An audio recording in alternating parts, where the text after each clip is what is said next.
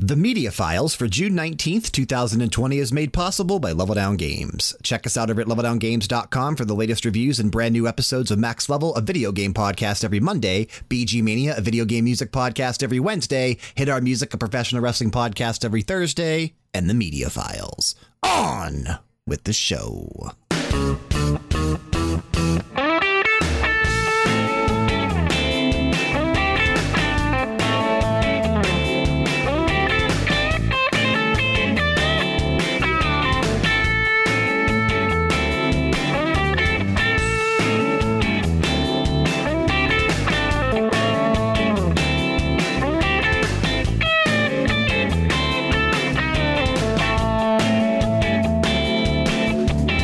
You're listening to The Media Files, a podcast brought to you by Level Down Games. For those of you new to this podcast, The Media Files is an all-purpose pop culture review to help you get through those boring water cooler conversations. I'm your host, Kyle, and with me in my second chair is a good friend of mine and frequent visitor to my house as we watch different films and TV shows, Kaylee. Hello. How are you, Kaylee? I'm good. Good. Welcome to my illustrious podcasting studio.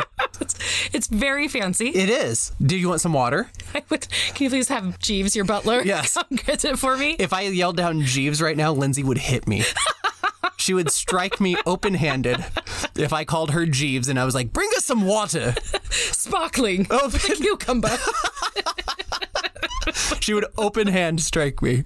No, we're in my closet, but welcome to my closet. Yeah, thank you. It's getting hot. It is. Because we had some audio trouble, but we fixed it. I hope to be out of here by now before the heat picked up, but it picked up, but we're going to make it through. We're going to make it through this episode, and I'm excited for this episode because we're talking about The Invisible Man. The Invisible Man stars Elizabeth Moss as Cecilia Cass, partner of an abusive millionaire. After she escapes her relationship and her boyfriend's apparent suicide, Cecilia is convinced that she is still being stalked by him and that he has invented a method of becoming invisible. The Invisible Man is a loose interpretation on the book by the same name by H.G. Wells from 1897. It's directed by Lee Wannell. I hope I'm saying that right. You know, I tried to look up how to say his name in like an interview, and nobody says his name, and I'm convinced that nobody else also knows how to. They're like, hey, welcome, Lee. And nobody would say his last name. So Lee Wannell and co-stars Oliver Jackson Cohen, Aldous Hodge, Storm Reed, Harriet Dyer, and Michael Dorman. This film had a really weird kind of production cycle and production budget. It was supposed to be part of this interconnected dark universe that Universal started a couple years ago. I think it was in 2013. They released the movie Dracula Untold. And Dracula Untold was supposed to be the kickoff point of this dark universe where they combined all of these movies together into a shared cinematic universe of these monsters: Dracula, Frankenstein, the Invisible Man, Wolfman, the creature from the Black Lagoon, things like that. That movie was universally panned, and so they tried to start again in 2017 with Tom Cruise's The Mummy. That was universally panned as well. And there were some really good names attached to that universe. At one point, Johnny Depp was supposed to be the Invisible Man. Javier Bardem was supposed to be Frankenstein's monster. Russell Crowe, I think, was in The Mummy. I wouldn't know because I never saw it because it looked dumb. But he was supposed to be Dr. Jekyll and Mr. Hyde, I believe. And so there was supposed to be this big shared universe, and that never came to pass. And so they kind of started to piecemeal some of these movies off to other directors and other producers. And what we got first after the failure of The Mummy was this movie, The Invisible Man. And before we really get into some of the things that I think are interesting about The Invisible Man, I want to know how you feel, Kaylee, about the movie. This is a no spoilers podcast, correct? Okay, so yes, we're not going to go like deep spoilers into the story, but if you want to watch this movie did come out in February, but was pulled from theaters very quickly when the pandemic started and went to streaming and is now available to rent finally. And so if you want to go into it like 0 degree knowing what's happening, maybe watch it first and then listen to this podcast. But yeah, no big spoilers about like the ending and things like that. Yeah.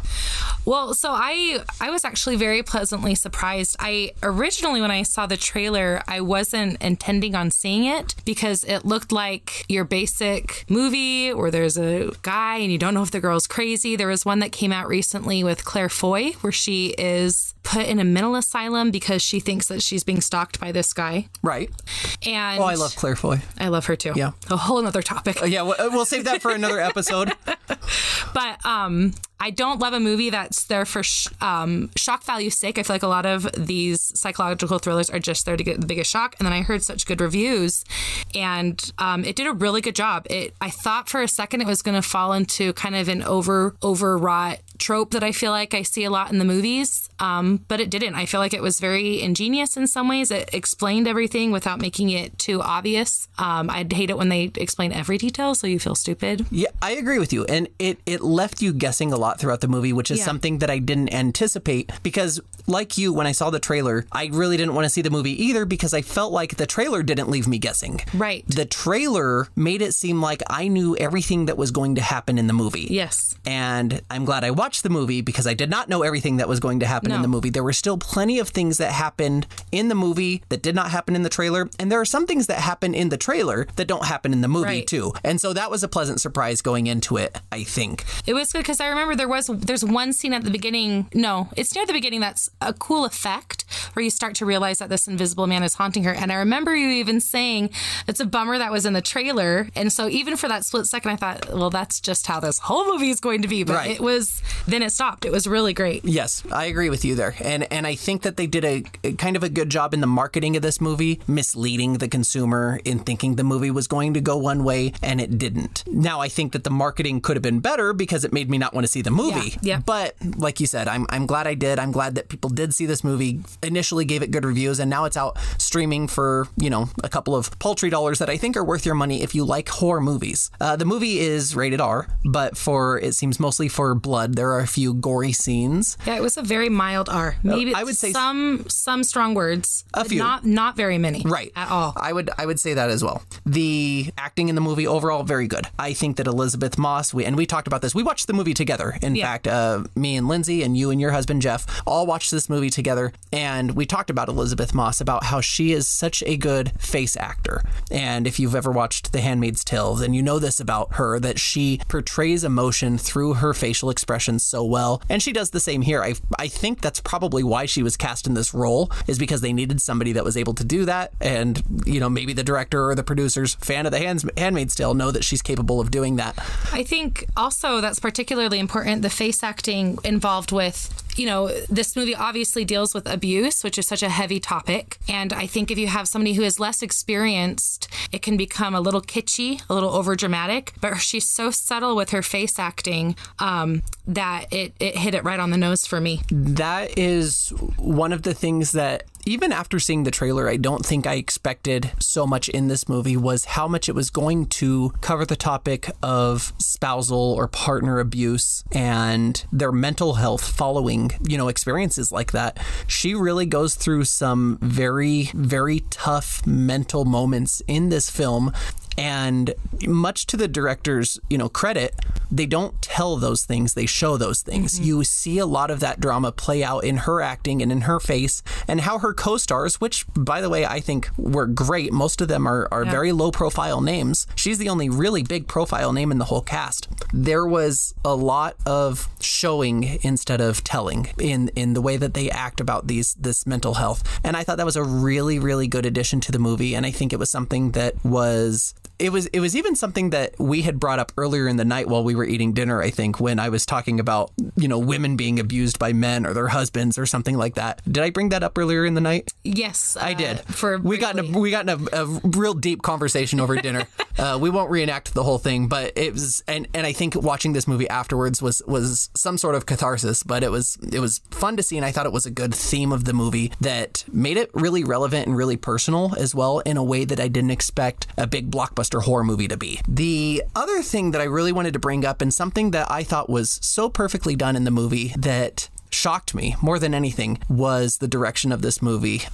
Lee Wannell, however you say his name, really starts to play with how you feel the characters are reacting to the events that are happening in the movie. Now, the movie is called Invisible Man. It's not a spoiler to let you know that there is or may be an invisible man in this film. And there are a lot of scenes where Cecilia, played by Elizabeth Moss, is doing something through the home, whether she's folding laundry or she's in the kitchen kitchen and the camera will focus not on her. The camera will focus on empty space, and maybe she'll walk out of the room or she will do something. Sometimes the camera even pans away from her and focuses on something empty, just an empty corner of the room that nobody else is focused on. But what it did for me was made me feel like somebody else was in that room. There was something that I was supposed to be seeing and something that I was supposed to be looking at that wasn't there. And you kind of get caught up into this, or I did at least, got caught up into this psychological effect of, is somebody there in that room with Cecilia or not? You know, I started to feel, I think, some of the emotions that she did, where I didn't know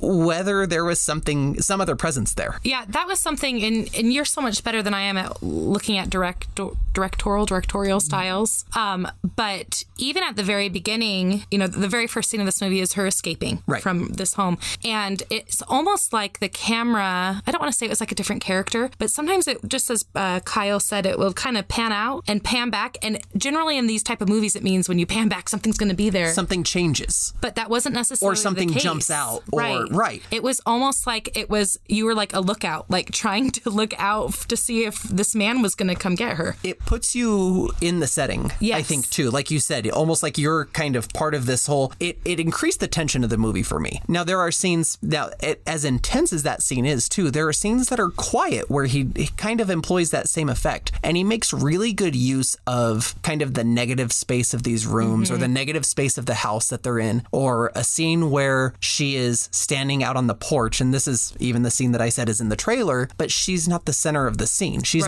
not center screen. She's off to the side. And it draws your eyes kind of to this invisible personage that may or may not be there. And I think what made it so oh gosh, what's the word I'm looking for? So it paid off, powerful. You know? Yeah, powerful, I think. What made it so powerful was that I didn't know if there was someone else there either. Right. It doesn't always pay off immediately that it pans over and you see something. Most of the time you don't. Right. And so it's a mind trick, I think, that he employs to really great effect. And I overall really liked the directorial vision of this. Now, he's known previously. He was known for work on Saw and on Insidious, and so he has pretty good horror chops. And if this is kind of the start of, I don't know that I want a dark universe to spawn out of this movie. I don't think that we need the Invisible Man to be the inception, the genesis of next being, you know, Frankenstein's monster, and then the Bride of Frankenstein. I thought that was cool. I didn't know that when you were talking about it, so I was like, oh, that'd be cool if the dark universe worked. But you're right, those previous movies were not good. They weren't, and maybe the next ones will be. And there are still some in production. There's some that are in pre-production, and there's scripts being bandied about. Paul Feig is going to be directing one of them. I think he's directing Bride of Frankenstein or something like that. But I don't know that I need these movies to be interconnected, because this movie for me stood alone really well on its own. I don't even need a sequel to it. It was just a good horror movie, and you're a big fan of horror movies. I love horror movies. We watch a lot of horror movies, and this one I think shocked me in the way that it delivers those scares and wasn't corny or cheesy about them. I generally thought it was a very fresh way to deliver a horror movie. Yeah. I was, as we were leaving, I was just kind of thinking, you know, Lindsay and I at dinner had been talking about different podcasts that we listen to, and I mentioned that I love a serial killers podcast called Serial Killers, and she immediately said, I listened to this other one. Let me show you that one. Yeah, you two are peas in a pod. Just really happy, lighthearted gals. It makes me nervous. Because one of these days I'm going to wake up. She's going to be like, I read this in a pod. It's going to work. I'm going to be a goner. What does that say about you? Maybe when the podcast stops releasing one day and nobody ever hears from me again, everything goes to my son. Look for the lady with the pink hair. Which son you can choose. I don't care.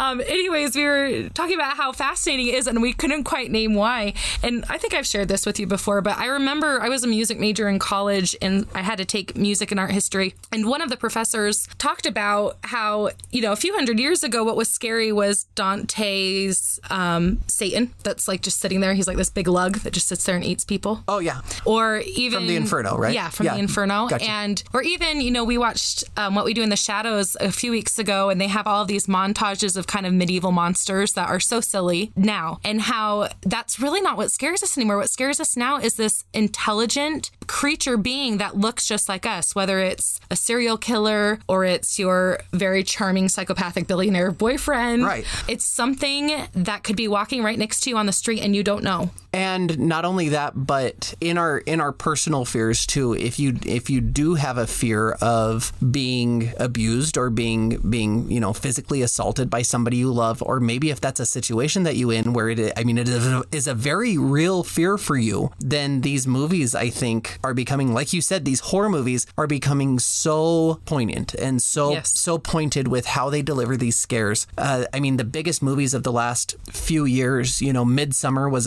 a huge horror movie that came out, and that dealt with, kind of religious extremism in a very gross, very, very uncomfortable way, but in a way that felt real.